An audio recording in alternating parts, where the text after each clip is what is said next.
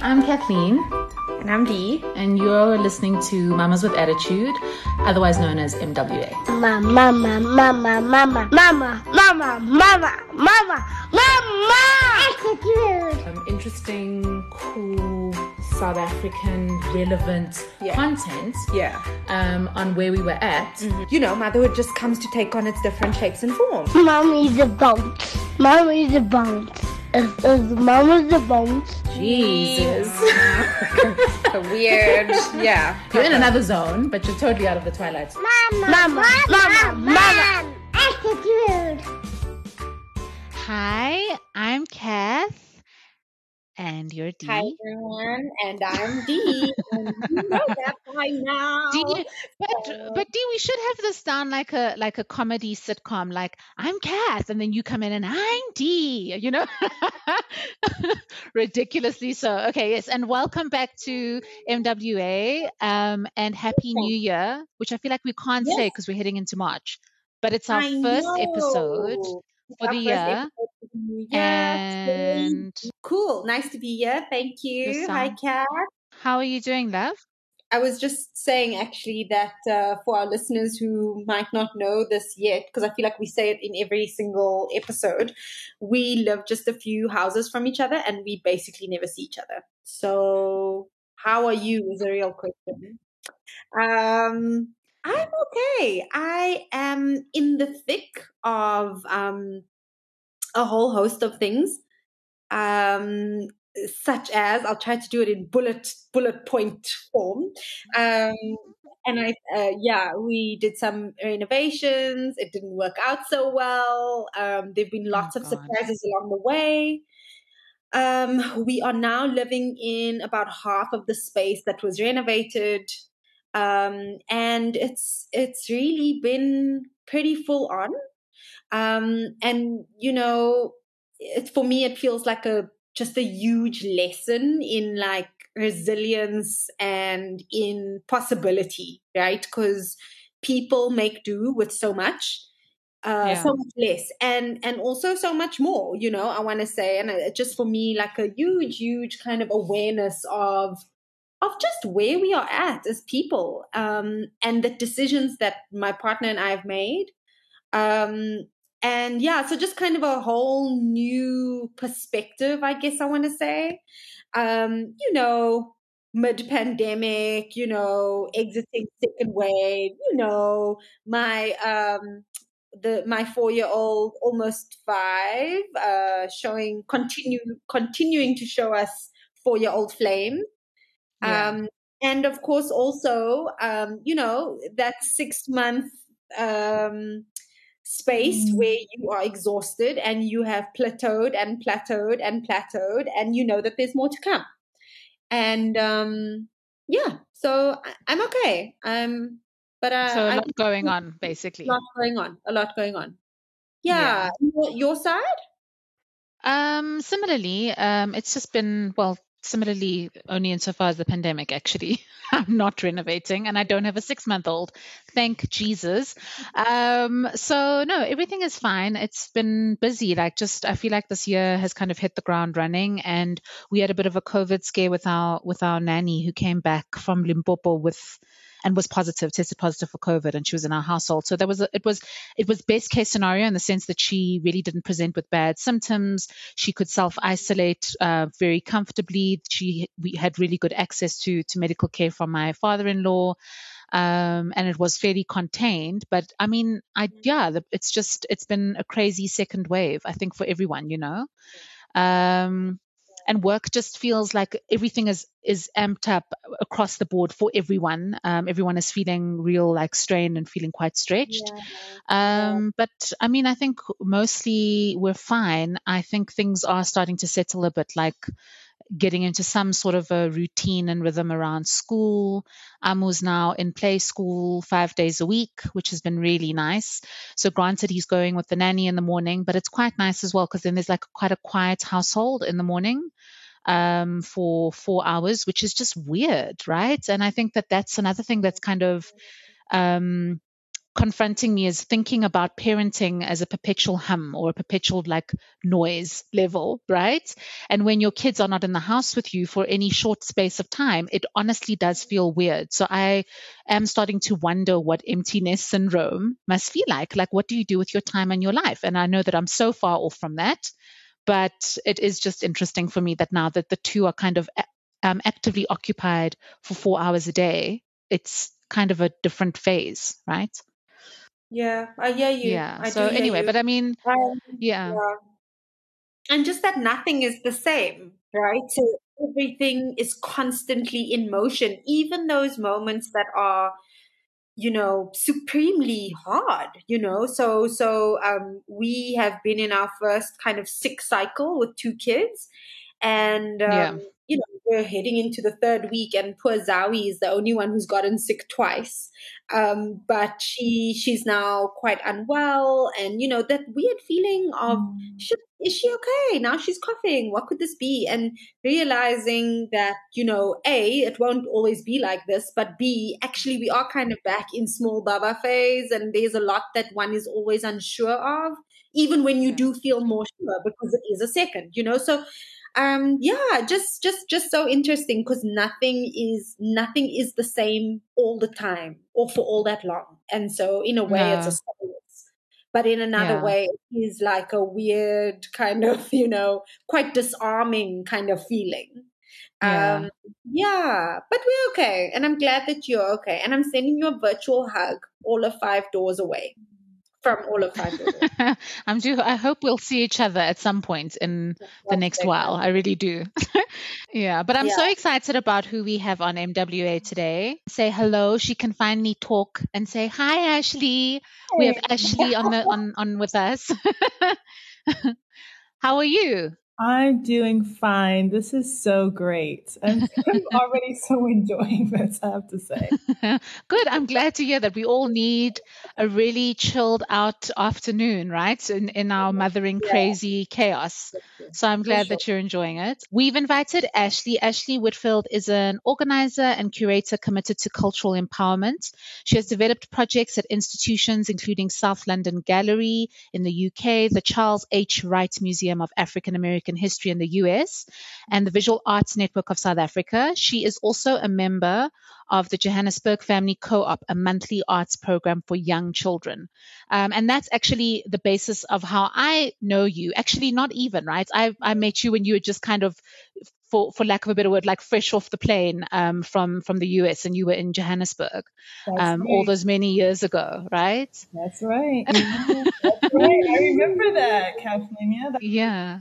You had set up a reading group, which was, had you set that up? Actually, I can't even recall anymore. We don't have memories from before. In the time before, there is no memory. We don't know.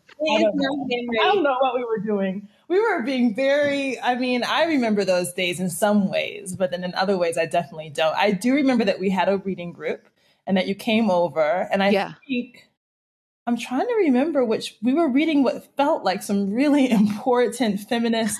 I think you're right. I can't remember the name of any of them, which is just. Of course. Neither can I. How useful reading groups are. But yeah, I those early days, I have to say, there were a few people who were particularly generous in just being willing to be friends. And you were definitely one of them. Because, when you reach a certain point, it's hard to make new friends. Yeah. That's not such an easy thing. And I just remember sitting here in the same living room that we were having a book club about whatever book that was. Whatever important feminist text. It was something very important. I don't even want to give out a name just because it'd be embarrassing to now remember and to admit that I actually forgot. Absolutely, yeah. But it did. I don't think I started it. I don't.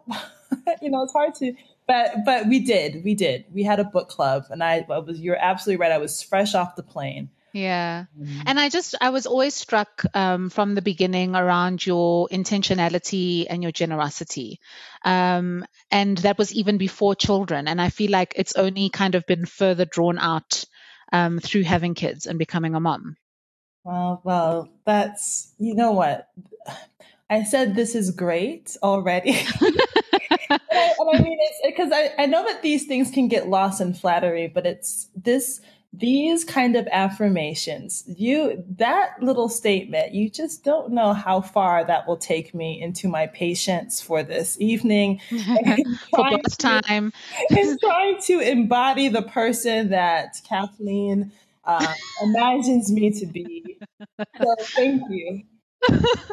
I love that. And then that's precisely what we should be doing actually as moms, is just allowing levels of affirmation to drive us through bath time and bedtime, right? And supper time. Anyway. Okay. Well, thank you so much for joining us, Ashley. I don't know, maybe if you can just give us a bit more of a sense around like your family and how many kids you have and what it all looks like. If you can just paint a bit of a picture for us, that would be great. Okay, so before I called on, or before we, started out with our chat this afternoon, the way it looked was one little boy who is one, kind of crying and being upset because I wasn't paying enough attention. A 2-year-old, oh no, he's 3 now. That's my middle child. Crawling behind me. Somehow I was sitting down, just trying to rest for a moment, just for a moment, because actually one of the things, like people describe themselves as being vampires, like working in the evening. I don't think mothers are even vampires because it's not as though we're sleeping during the day. We just don't sleep that much at all. Yeah. So I was just trying to rest, and I had the 3-year-old behind me, and he was just doing something that was really awkward. And then the 5-year-old, who's my oldest, was just running around in a circle, just in a circle, not going anywhere, not just running. So that is usually how the day is. And in the middle of it, I'm trying to convince them all to either be calm, stop. And that is usually how the afternoon looks, some variation of that. And so that's me. And then I had a partner who is a wonderful father and is very supportive and very hands-on, and who is working from home nonstop in front of the computer. So it is full, and it's rich, and it's difficult and challenging, and yet I get so much out of it, and so much pleasure and joy from these little kids. So that's my family. So there's a 5-year-old, a 3-year-old, and a 1-year-old, and they're all boys. I mean, they all identify as boys. So. Okay. And did you always know that you wanted to be a mom, or is this something that's taken you by surprise, just thinking about how your life is rich and full? And yeah. Okay. So the truth is, and this is just the truth, I really don't think I thought about it that much. And this really goes against this idea that I'm maybe intentional, and I don't think I really, and the reason why I'm saying this is because I didn't necessarily think about whether or not I'd be a mom, but there was a moment where I was thinking very seriously about my career and how I imagined it to be. Mm-hmm. Okay. And I remember before I moved here, I was in London, and as I have had in many places, just absolutely dynamic women in particular who were and are doing the most amazing things, whether it was through research or practice, a combination of both. And what I did notice is that none of them had kids. That's something I noticed for sure. And I noticed that the ones who seemed to be embarking on journeys that were, I think, particularly self-motivated or self-centered, or required a lot of the self, like doing a PhD or something like that, where you're not necessarily leaning on a team to work alongside, that they definitely did not have any children. Yeah. And I had a number of friends who, after a few years of work, after their first round of studies, were now re-entering the academy or were drilling down into their artistic practices. And not only did they not have children, they were pretty clear that their primary focus was on doing the work that they needed to do in the world. Sure. So what all of that to say is that I wasn't sure about whether or not I'd be a mom, but I knew that for where I was in that moment, it wasn't, I was trying to figure out how I can do what I needed to do in the world. And I don't think that children even registered within that because I didn't have many examples of it. Now, I didn't have many examples of that for the women who were within the sector that I was interested in being in. But yet, I am the daughter of a working mother who is the daughter of a working mother. Yeah. The daughter of a working mother who was a daughter of a woman who was enslaved. Yeah. So, of course, I have examples of this. And I think my mom would find it a little bit off-putting, even that I would sort of say that I didn't have many examples. But I do think that it was coming to South Africa and knowing no one except for my partner, and really, really just trying to rethink what life was going to be for me, like personally, career-wise, all of those things. And that opened new possibilities. And I think that's when motherhood came in. Although, sorry, it's a bit of a ramble, but it's also... No, this is... Makes sense. So just, can I jump in? What it sounds like you're saying is that at a much earlier point in your life, these two worlds were mutually exclusive, right? That like either you wanted to have a career, and to a large degree that meant you did not want to have children, or it meant that maybe you wanted to have kids, and perhaps that meant that you couldn't follow this very serious, uninterrupted career path. And I guess I'm wondering, what do you think now? Because you have your 3 kids and you have a practice. I'm curious to think how you would kind of articulate that based on how you just described it just now. Yeah. Okay. There is one little piece that I'm missing, which is that I did have, and I still do have a dear, dear friend who has 2 boys, who was in London and started to have kids just as I was like in the last couple of years that I was leaving. And it was really through that I started to say, okay, this might be something that's possible. But to kind of fast forward to today, I'll tell you a little story.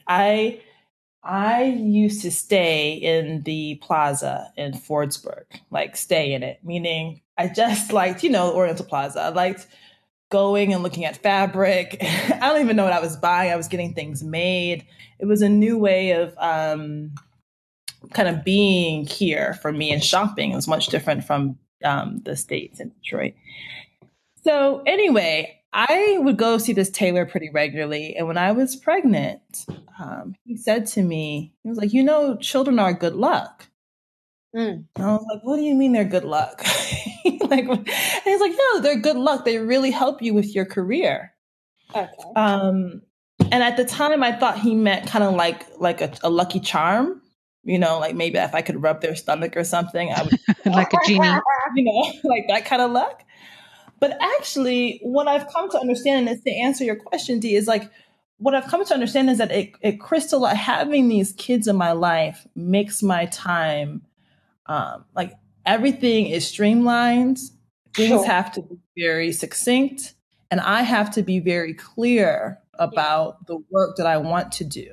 Yeah. So it can no longer be a situation of, well, yeah, maybe I might do. No, we have about a half hour before bedtime. This has to happen within this time frame. And then also this is, I'm aware, is an incredible privilege, I have to say. It's helped me to be much more, well, there's the intentionality that Kath mentioned earlier, but there's, I guess it goes like a little bit of a step further for me, in that there's this space for refusal. To say, if this is this going to like, is being away from the family like good enough for this couple thousand rand that someone's offering me to do something that's actually worth much more than that? And like I say, I'm very aware that this is a privilege to be able to make that kind of decision, you know? Yeah, absolutely.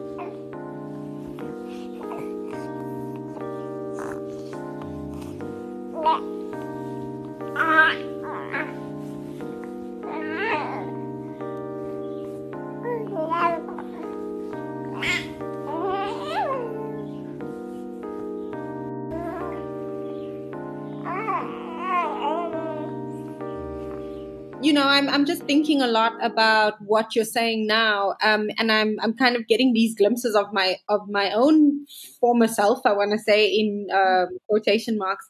And you know, yes, absolutely, I love what you're saying about mothering in the very privileged way in which we are able to mother. And granted, I imagine there are many differences, you know.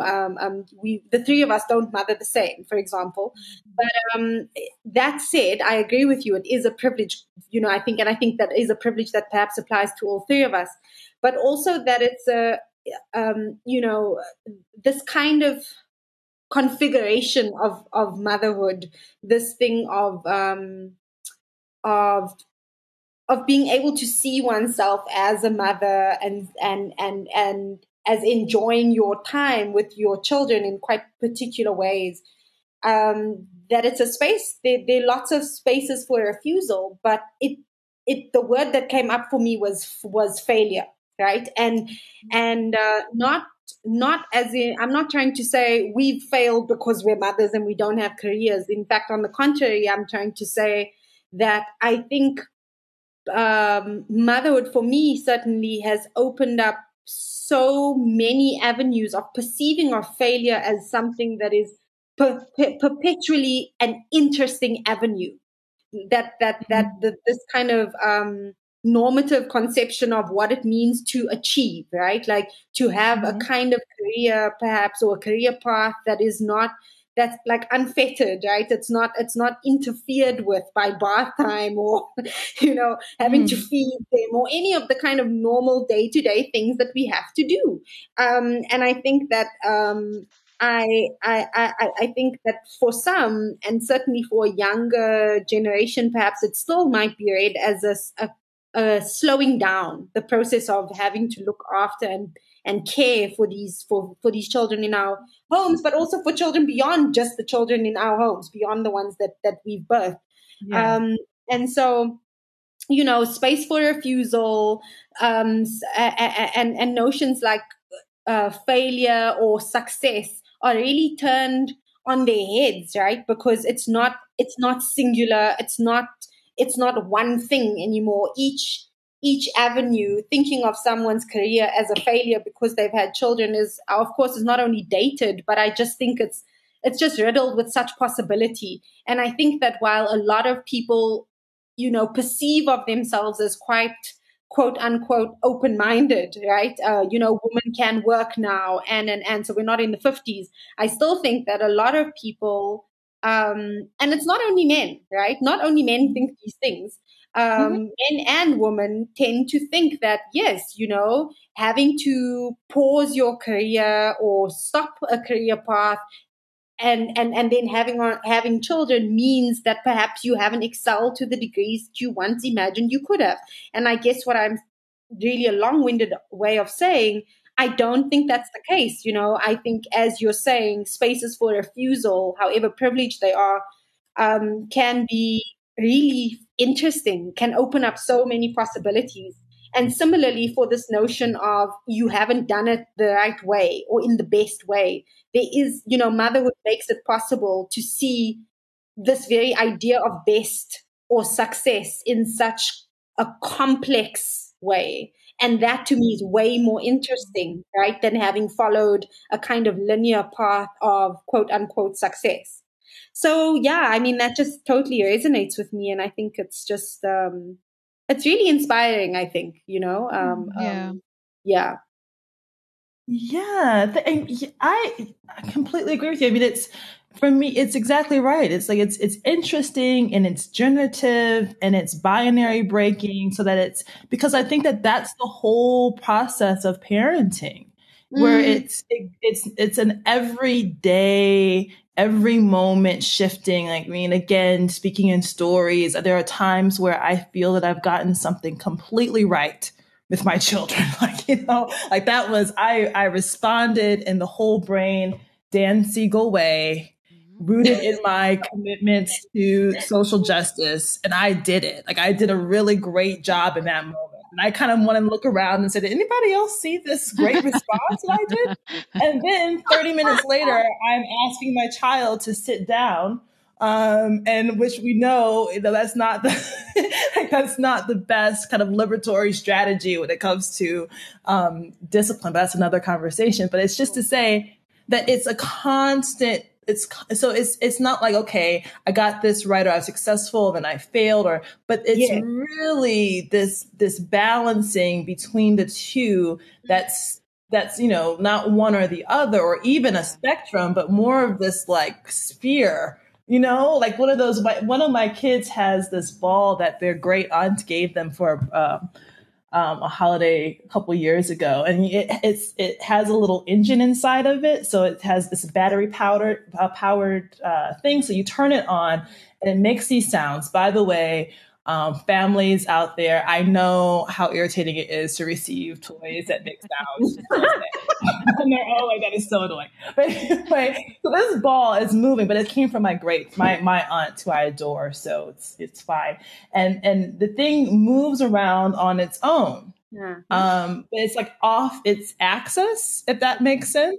Yeah. So it's like, sometimes it's moving one way and then it's moving another way and then it's kind of turning on. And that is really the relationship between failure and success within my parenting. And it is moment to moment. And I think that is what's being brought into my practice and into my career, hopefully, is that it's no longer a ladder. It's not even necessarily just about intention making and trying to, reach a certain set of goals, as much as just being completely open to, as you described, possibilities in a way that I just simply would not have been before. Absolutely. Yeah, I hear that completely. So, I mean, Kath, I don't know if you have another question on the back of this, but I thought maybe this is a nice time to turn towards the Johannesburg family gathering. Kath? Yes, no, I totally agree. Let's turn towards the Johannesburg family gathering. Cool. Can you guys hear me? Yes, we can hear you. Sorry, my soft. I'm not sure what's going on. My son shoved a piece of Lego up his nose just now. So of course he did, on our podcast. So he came in, and that's why I put myself on mute and just hand him over to my partner to try and get the piece of Lego out, which they've subsequently managed to do. But I wanted to say that one of the things that I'm increasingly struck by, and I think it's since having kids, and it kind of it speaks both to what you guys are speaking about, but you're speaking about it in terms of the ways in which we perceive success and failure. Like what you were saying, that it's not like a ladder with these rungs, right? And it's not just this vertical kind of climb. But I think it's also, I'm starting to realize more and more, and I suppose that this is also just something around an observation around life as well, not just one's career, is that it's not this obsession that we have developed through capitalism and neoliberalism and all of those sorts of things around being married to the outcome versus the process or being deeply invested rather in the process and acutely aware and observant of the process is interesting for me, because I think that once you can divorce yourself from this idea of outcome, and outcome is so heavy, because how does one measure that, and how does one perceive of that, and the likes thereof, and what metrics are you using to say what is a good outcome versus a bad outcome? Can you even put them on a binary like that, right? And you start thinking about your work and your life and your day-to-day and your parenting along the lines of a process. It really does fundamentally, or it has for me in any case, shifted my paradigm in fundamental ways, and I can revel a lot more in the moments that feel, as you're saying, like there's this win, right? In your parenting or in your life or your daily practice or your work or whatever that may be. But I can also realize that what I presume are the failures within those spaces are also like transitionary, so they won't last forever in a way. Absolutely.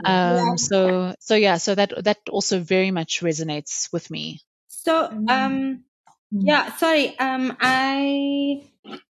Ashley, did you want to say something before I hop? No, I'm agreeing with you. And one of the things I miss in these moments where we can't meet in person is just being able to like give those affirmations in a nonverbal way. Cause I absolutely agree. And I think for me, part of the task is to really allow myself to learn from that and to be committed to it. I mean, it's one thing right now in this moment to be able to talk about being off access and about, wins and non-failures and refusals and all of these things. But then, if one of my kids decides to stay up for whatever reason until 10:30, and I know that I have a whole lot of stuff to do, then I can also easily forget, because I think that these ways of thinking are so deeply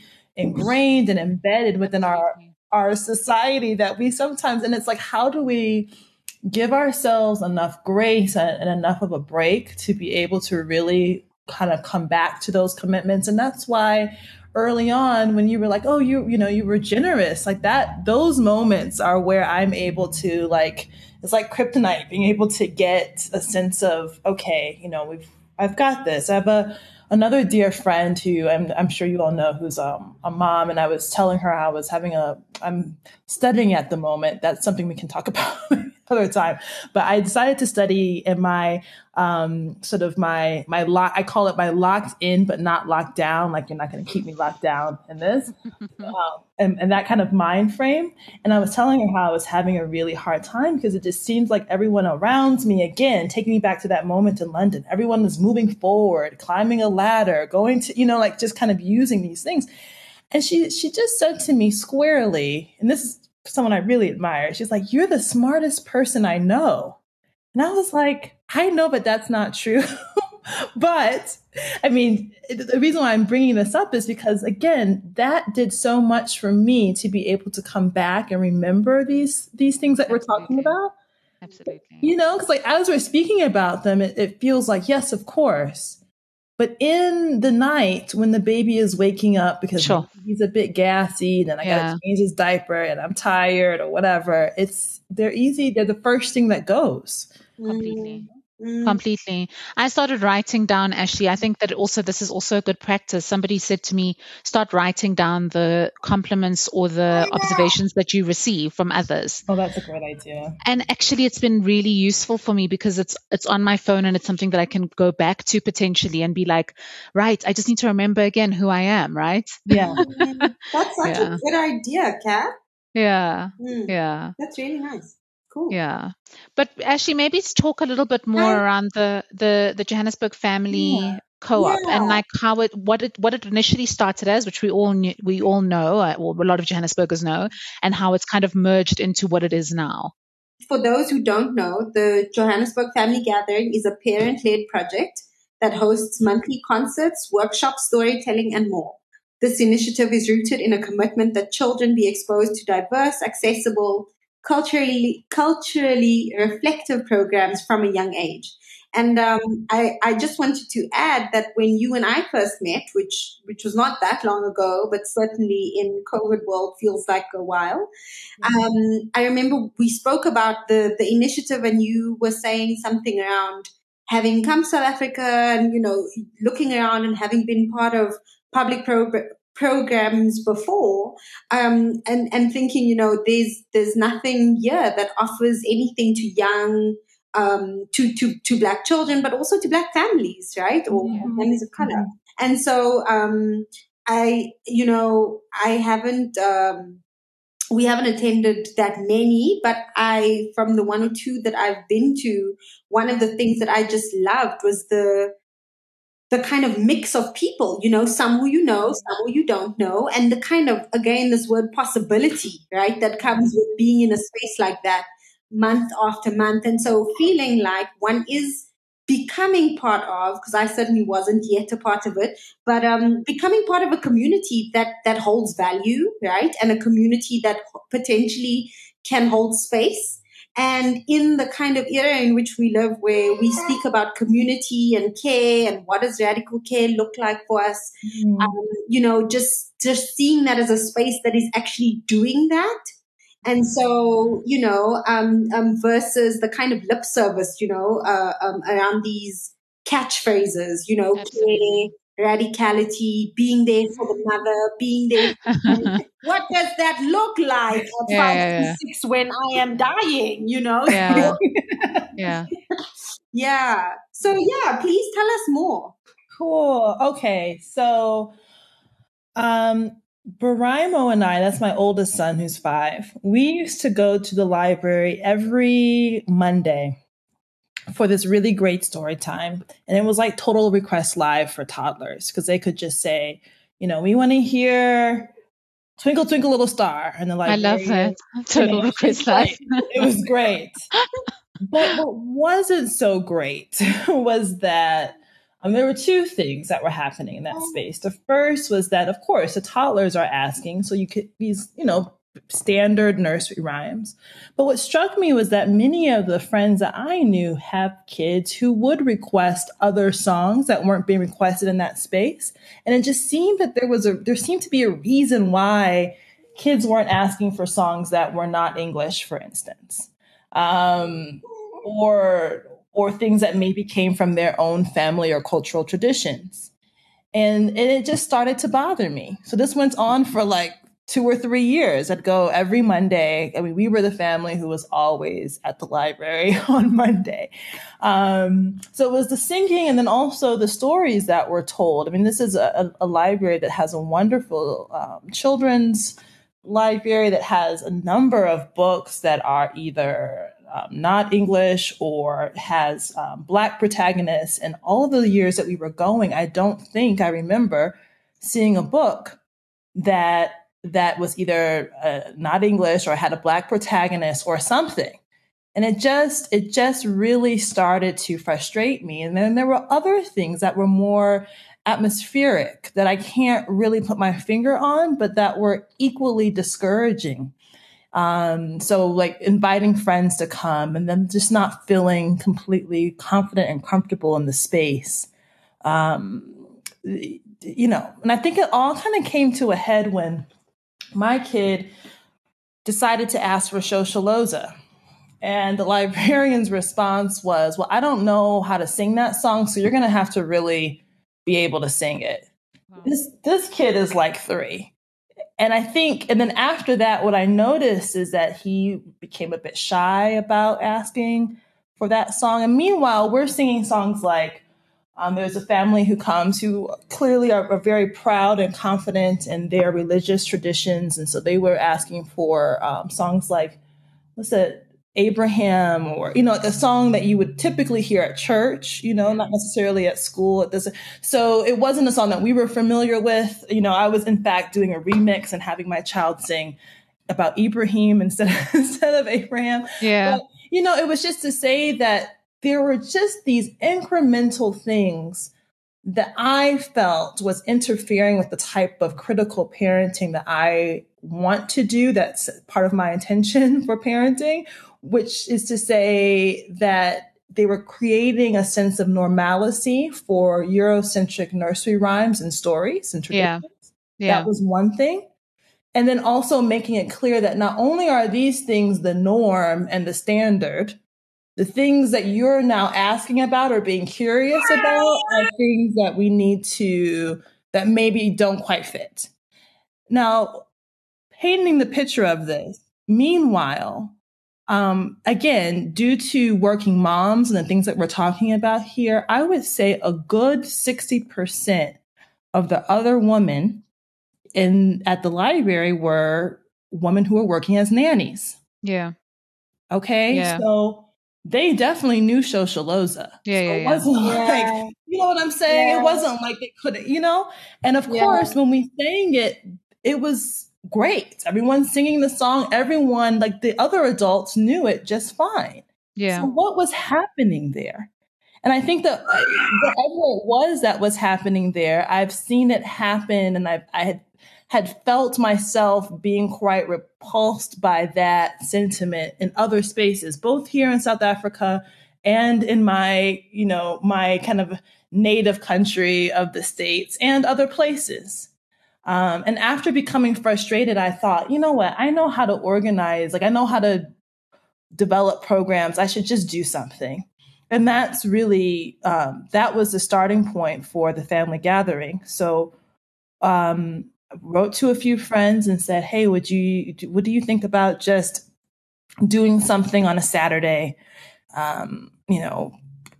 Let's just meet up, and I can, at the time, fortunately, I just started doing some work with VANSA, and through that met some incredible artists who aren't necessarily people who work with children, but just have a lot to offer the world, And it's like, okay, let's see what it will look like if this person just came and so like someone like the incredible Bra Pops Muhammad, who, knows pretty much every indigenous instrument throughout the continent, So it's like, what would it look like for him to come and just play the kalimba, as opposed to always seeing the guitar? Like, what would that do for our kids? So it's an experiment. It was an experiment, and it just is something that we kind of gradually, month by month. Sometimes families make different recommendations for activities or people. Sometimes it was opportunistic. So we had this one session a couple years back where Zegsem Da came and read stories. It was like, I know, it's just, I think we all just kind of sat around looking a bit starstruck. What's going, it was amazing. Absolutely. And then there's also who I know, Dee, the absolutely talented Kanisa, and Kani, she's just incredible. And I could not understand why there were not more spaces where those type of stories or people were just being centered, even at school. So we'd find like the extracurricular activities just leaned and relied so heavily on, I would say, Western traditions, which is not all bad. This is not, hey, hi, baby. I'm not sure which baby it is, but hi, we know all about these things. So, absolutely. So that's where it came from. And then I think for the duration, I in speaking to families like both of your families and others, I remember kind of running into you on walks in the times before COVID, when we were expecting your second. And I was thinking, like, it would be really helpful if families could have something to lean on at home as well. And I, again, trying to think of, okay, how can we take family gathering style commitments and allow them to be available for families at home or available for families who cannot come to the gallery. And this is pre-COVID, trying to figure out how that could be possible. Because as my children were entering school, I realized how important having these spaces were and are. And I think what happened is, well, there's two things that happened that kind of, the first was COVID, came around, and there were so many things happening online, and that reminded me, oh yeah, it's possible to do things online. We can put together materials online. But then a second and much more important thing is that George Floyd was murdered in the States. And I looked at that film disgusted, as I know we all did, and hearing him cry out for his mother. And there's this, there are these photographs of women carrying kind of placards that say that when George called out for his mom, all the moms came. Yeah. you know? Yeah. And it's like, yeah, I'm one of those moms, and I cannot, I'm not, we do what we can in some ways, but what is my contribution going to be towards racial uplift in this moment? And suddenly making sure that families had access to things that were empowering and were kind of soothing was a priority. So it was like, oh yes, I want to figure this out, but suddenly it became urgent. And that's really the reason why the cooperative sprung up, So that was it. Yeah. And what did it initially? I mean, how has it changed, and how long has it been running for? Ashley, I mean, you'd have to jog my memory. Yeah, sure. So George Floyd was killed in early June of last year. So that's when I first wrote to some of the families who were attending the gathering. So we've been, and then by September is when the website was established. I guess officially since September. Yeah. Okay. And then the gathering before then, how long was that? Yeah. When did you start that? Okay, so then the gatherings, those went on for 3 years every month. Okay. And the last in-person one was 2019. Okay. And you were saying that even before the pandemic, obviously, you were thinking about ways to take it online, but the gathering has kind of been paused during the pandemic for obvious reasons, right? Or are you thinking of going back to that, or? Well, I mean, yes and no. Okay, so there were a number of reasons that I won't bore you with right now that I always like to think of things in threes. Someone once told me a while ago. I know that sounds crazy because I also it actually doesn't. It actually doesn't. I'm pretty this much the same. Yes. Yeah. Okay. So I had this thing about three. So at first I was like, if we can just do this for 3 months. And I was like, okay, let's do this for 3 years. It'll be a 3-year commitment. And then let's see what happens after that. Yeah. And I think that there were a number of things happening in my family that I wasn't necessarily thinking that we would continue in the same kind of shape that it was in terms of these kind of monthly things. It was at the Johannesburg Art Gallery, and before then it was at Museum Africa. So that was before COVID came around. That was already like trying to rethink and, but the nice thing about the co-op was here we are. So we're okay. Let's see if we can make this available at home.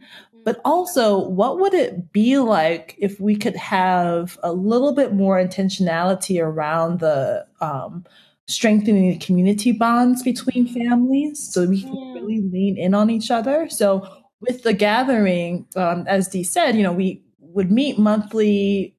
There's really no pressure. There's no cost. There's no RSVP. You come if you can. That's it. And I remember there are families who would say, yes, I'm going to definitely make it 1 month. And then something comes up because that's what it's like having children. That was me. Maybe a month. That was me. But that's what it was meant to be, is just the space. It's there. So with the co-op, the idea is that if we can kind of convene as a group, that we can try to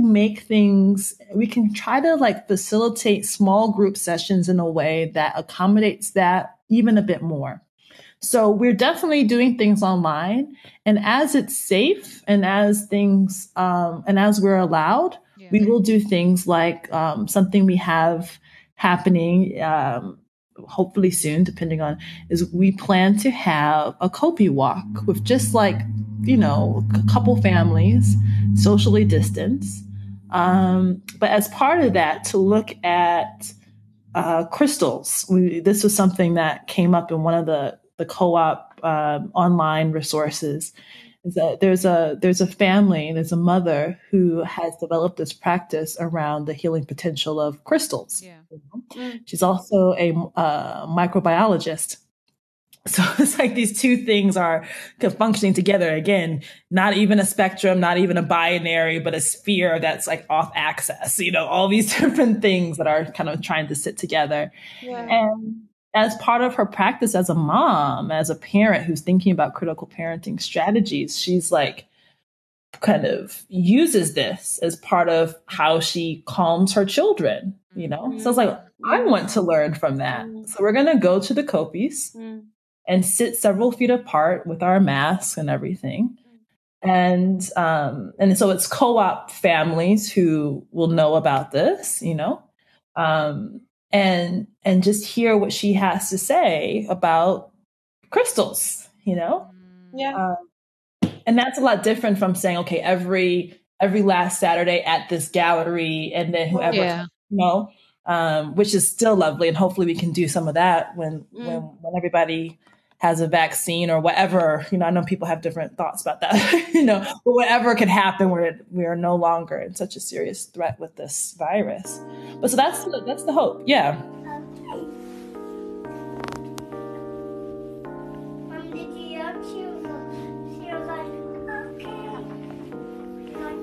Oh, yeah?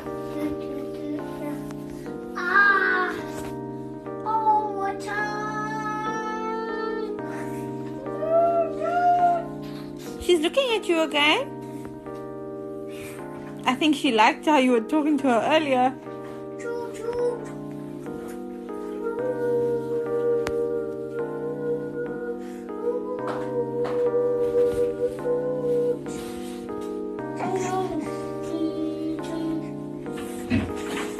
Actually, the kind of, I don't know how to describe it, but the growth or development or shift in focus, right, from the JFG to the co-op is in some ways invites even more kind of intentional avenues into your and the other families who form a part of it into strategies of being parents and also of being children.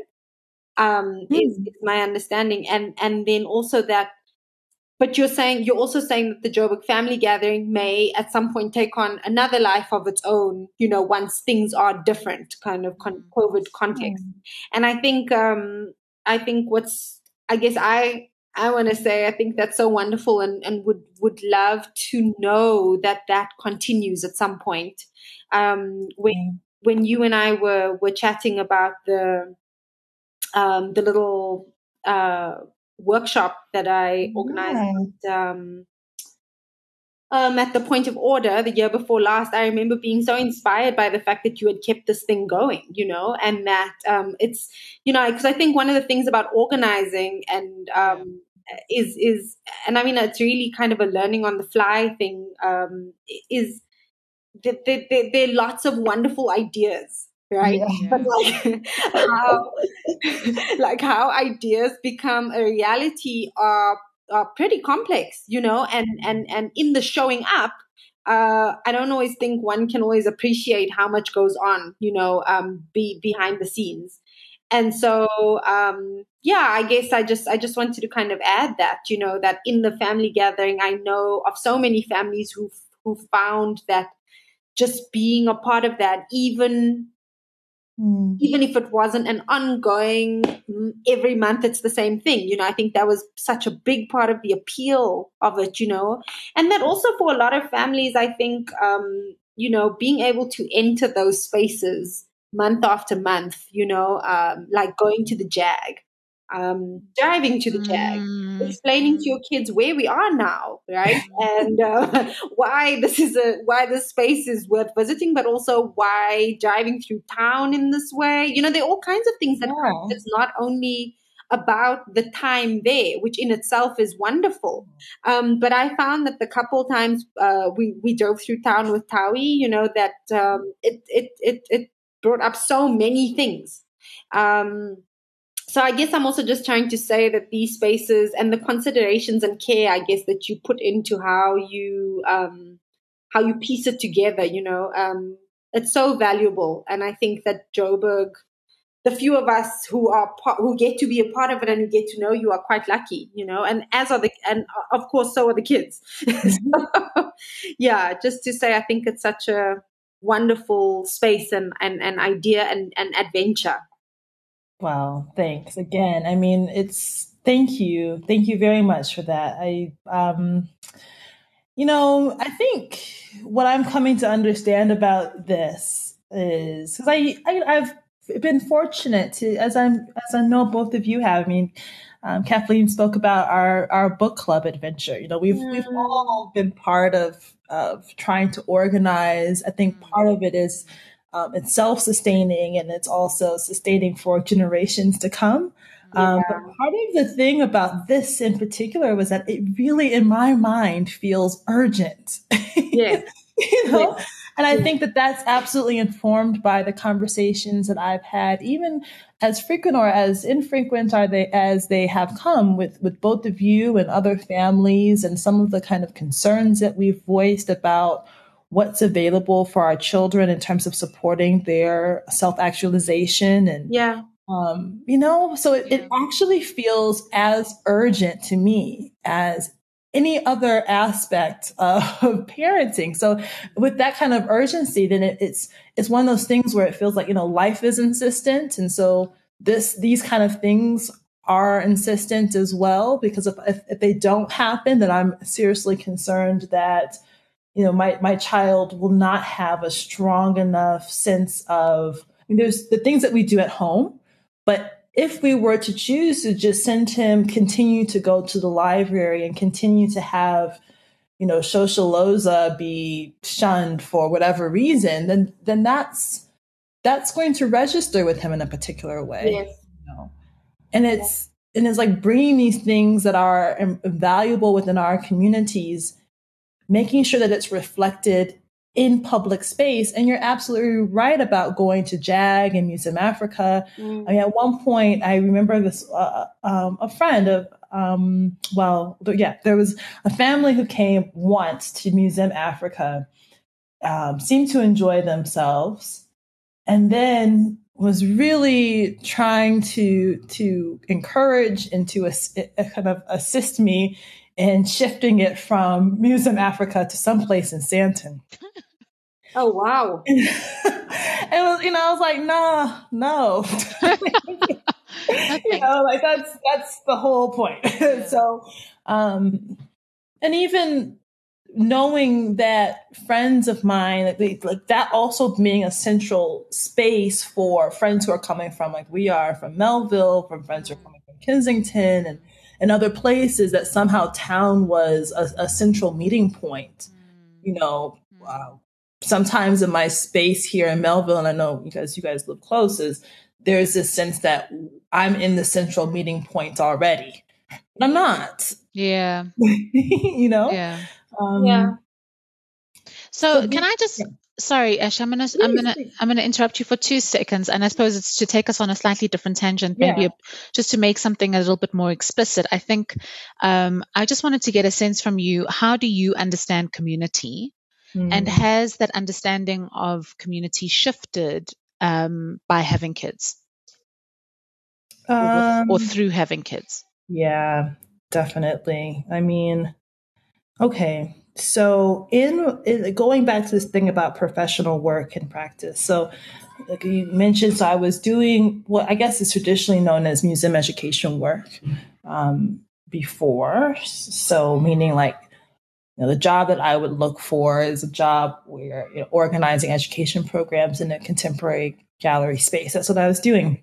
Yeah. The reason why I'm bringing this up is because in some of those spaces, I saw the word community being used in, I would say, almost a pejorative or attempt to be euphemistic way, where if you were kind of leaning on the community or inviting the community, it was like you were basically inviting people who were considered poor and Black. That's what the community meant. Sure. You know, let's be a bit real here. So we had, and I found that difficult. So when you have patrons who'd come to those spaces, they weren't seen as a community.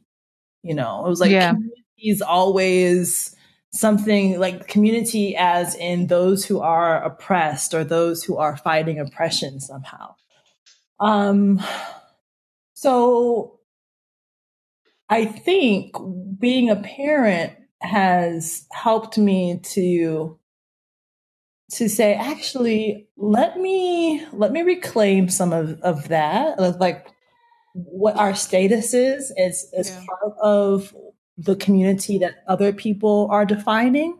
and figure out a way to be in a community on our own terms. I guess to put simply, as much as I don't want to lead in fear in my parenting, I'm aware that so much of what I'm thinking about and the ways I'm approaching our kind of family dynamics is coming from a place of maybe not absolute fear, but apprehension about what the world is going to provide or show these young, frankly, Black boys, you know? Yeah.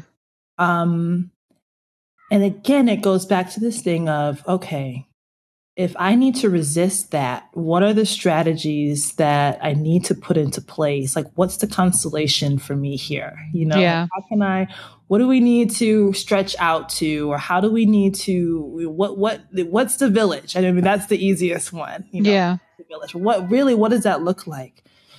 So in trying to define a community or basically figuring out coping mechanisms and something more than coping, because it's not just thinking of things as being constant harm as much as coming from a place of being generative and starting things and initiating things on our own terms, you know, like building instead of just only resisting. Yeah. I think that's where the seed for the community or what a community being together is here. So as a parent, as you both know, because I know, you know, your kids have been in school, and there are some community spaces that are defined for us. Like our kids we choose to send them to certain schools depending on our own commitments to a number of things, you know. Sure. In those schools, there's a community. Meaning, Kathleen and I know all about that.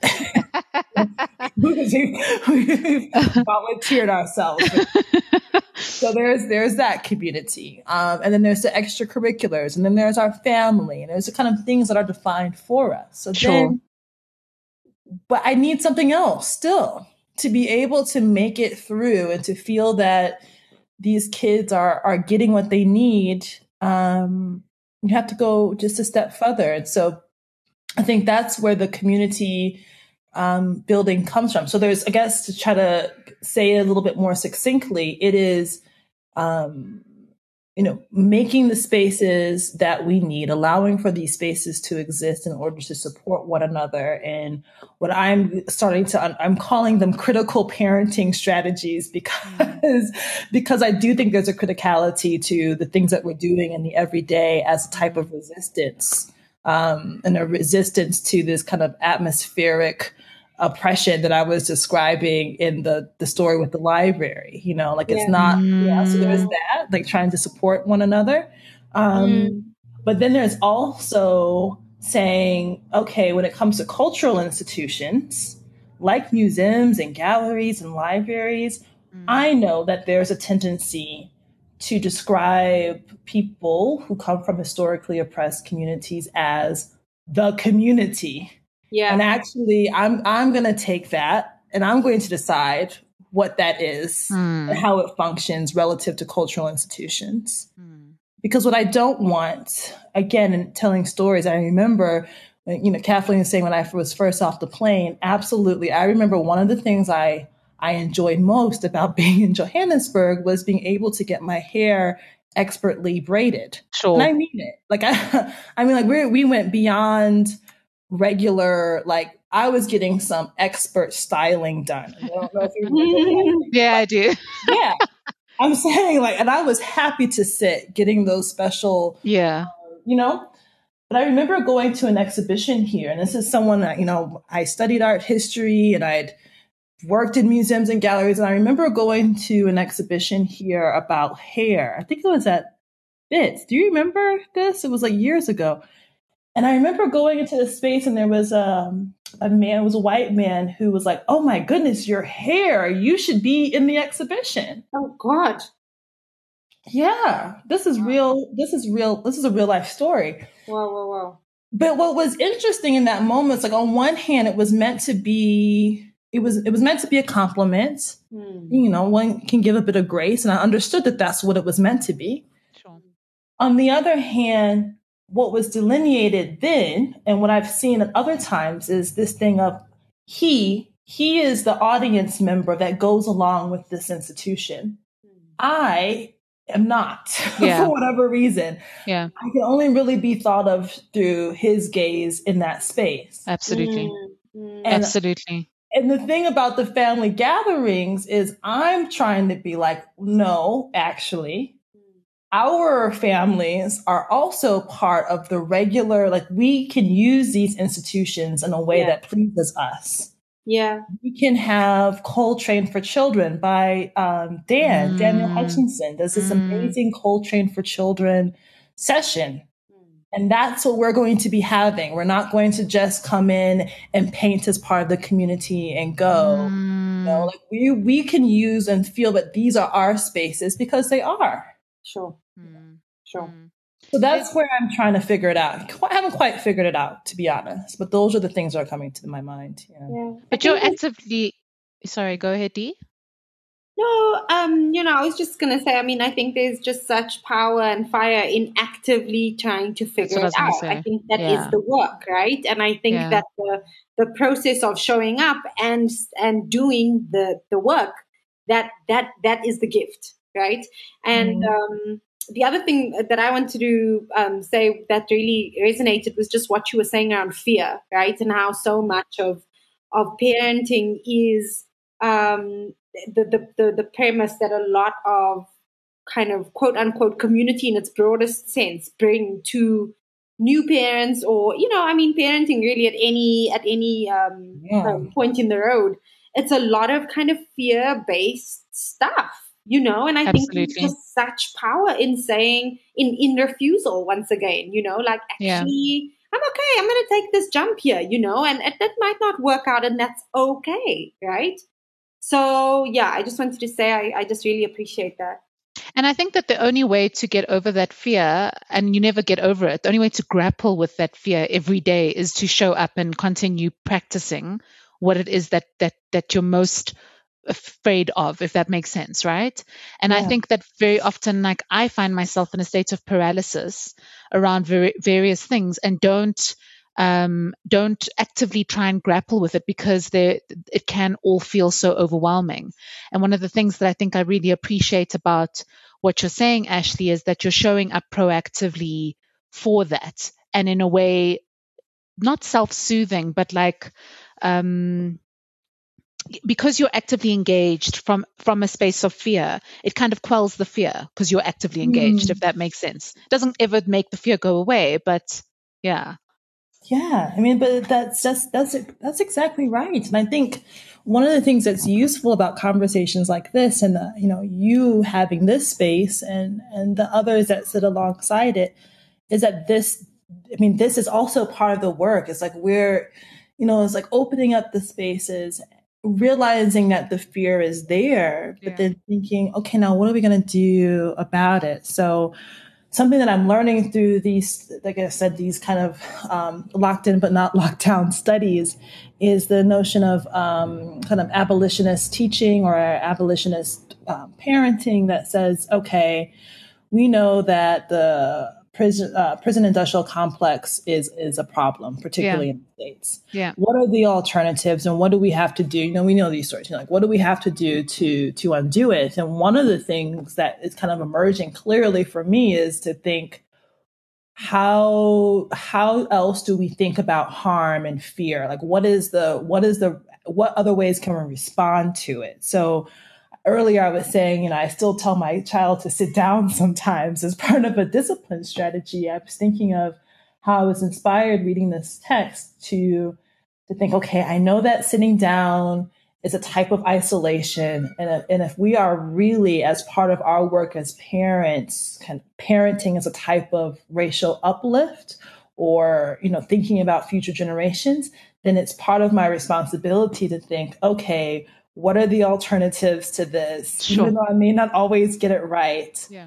But I'm aware that some of that for me is wanting to work on these things because of my commitments to, you know, I guess like social justice or however, you know, whatever the way that we describe it now.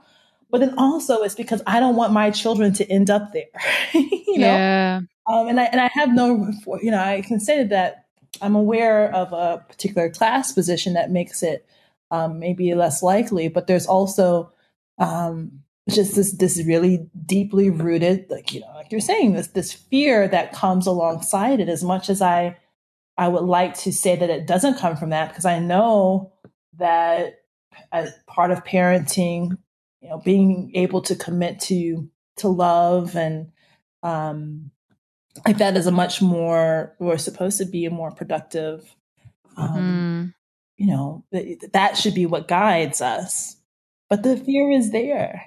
It's there. You know what? Like when Dee was talking about her little baby coughing, 6 months, that kind of stuff is terrifying. Yeah. You know? Yeah. Like, it's scary. But I guess for me, it's like that, those coughs are scary. And it also was scary when my children, through my best efforts, I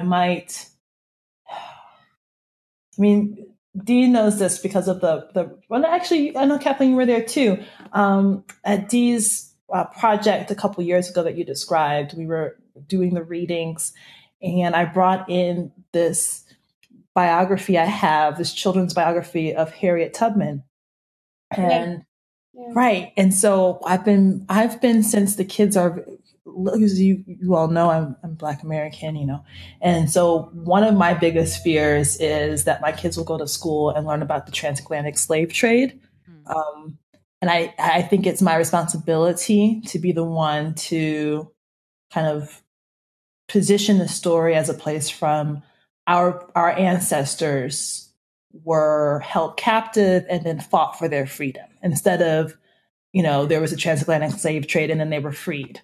Because these are words that are still used. I mean, I have a friend who gave us a really well-intentioned friend who gave me this really lovely book, but it said Abraham Lincoln let the slaves free. I was like, no, actually, that's not what happened. So not correct, yeah. That's not correct. So as I was speaking to Baraimo about this, because in a way of trying to get some work done, I was letting him watch a little cartoon about Harriet Tubman. And after the cartoon, he came up to me and he was like, Mom, in this cartoon, it said that a lot of the white, this is what he said, okay, a lot of the white people in America were helping Harriet Tubman to be free. And the reason why he was saying this is because he knows that his mother has been reading out to him about all the things that his ancestors were doing. I'm not trying to radicalize my kid, but it is, I worry, it's the same way that I worry about physical ailments.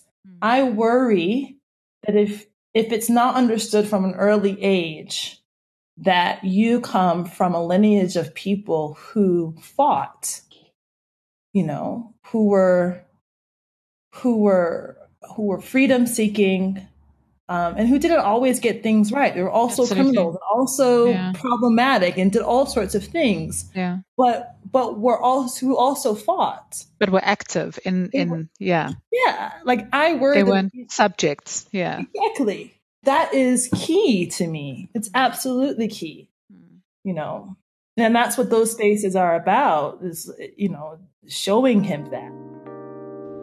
Where is that? You're pointing, but where is that? Are you not talking today? Water. More water. More water? It's finished now.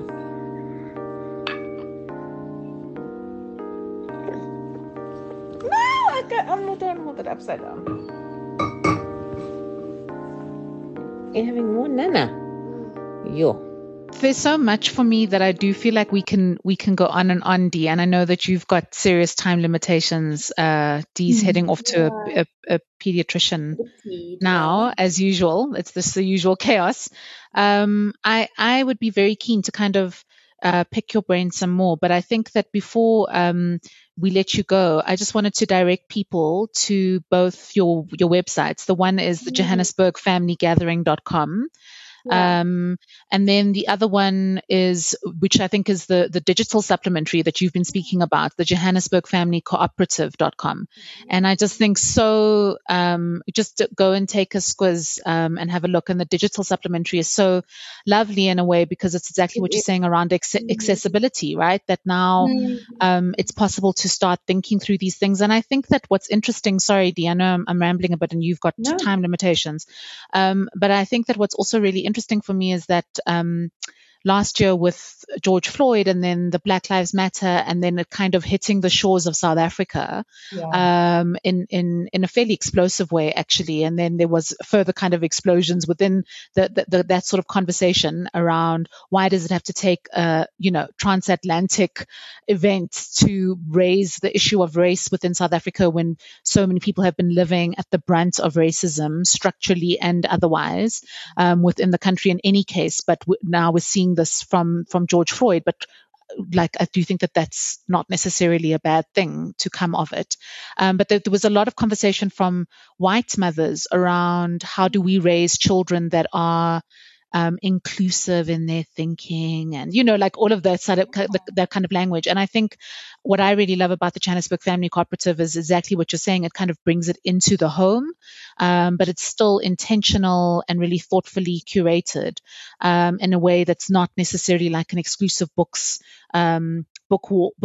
or book wall, of like what they think is the most important kind of literature for children to be reading if they want some level of diversity. But then it kind of goes back to this idea of, well, whose gaze, and how are we speaking about the people within the story? Are we speaking about them as subjects? Or are we speaking about them as active participants in their life? So I am deeply appreciative of the work that you do, Ashley. I can't say enough about how deeply appreciative I am. Sure. Yeah.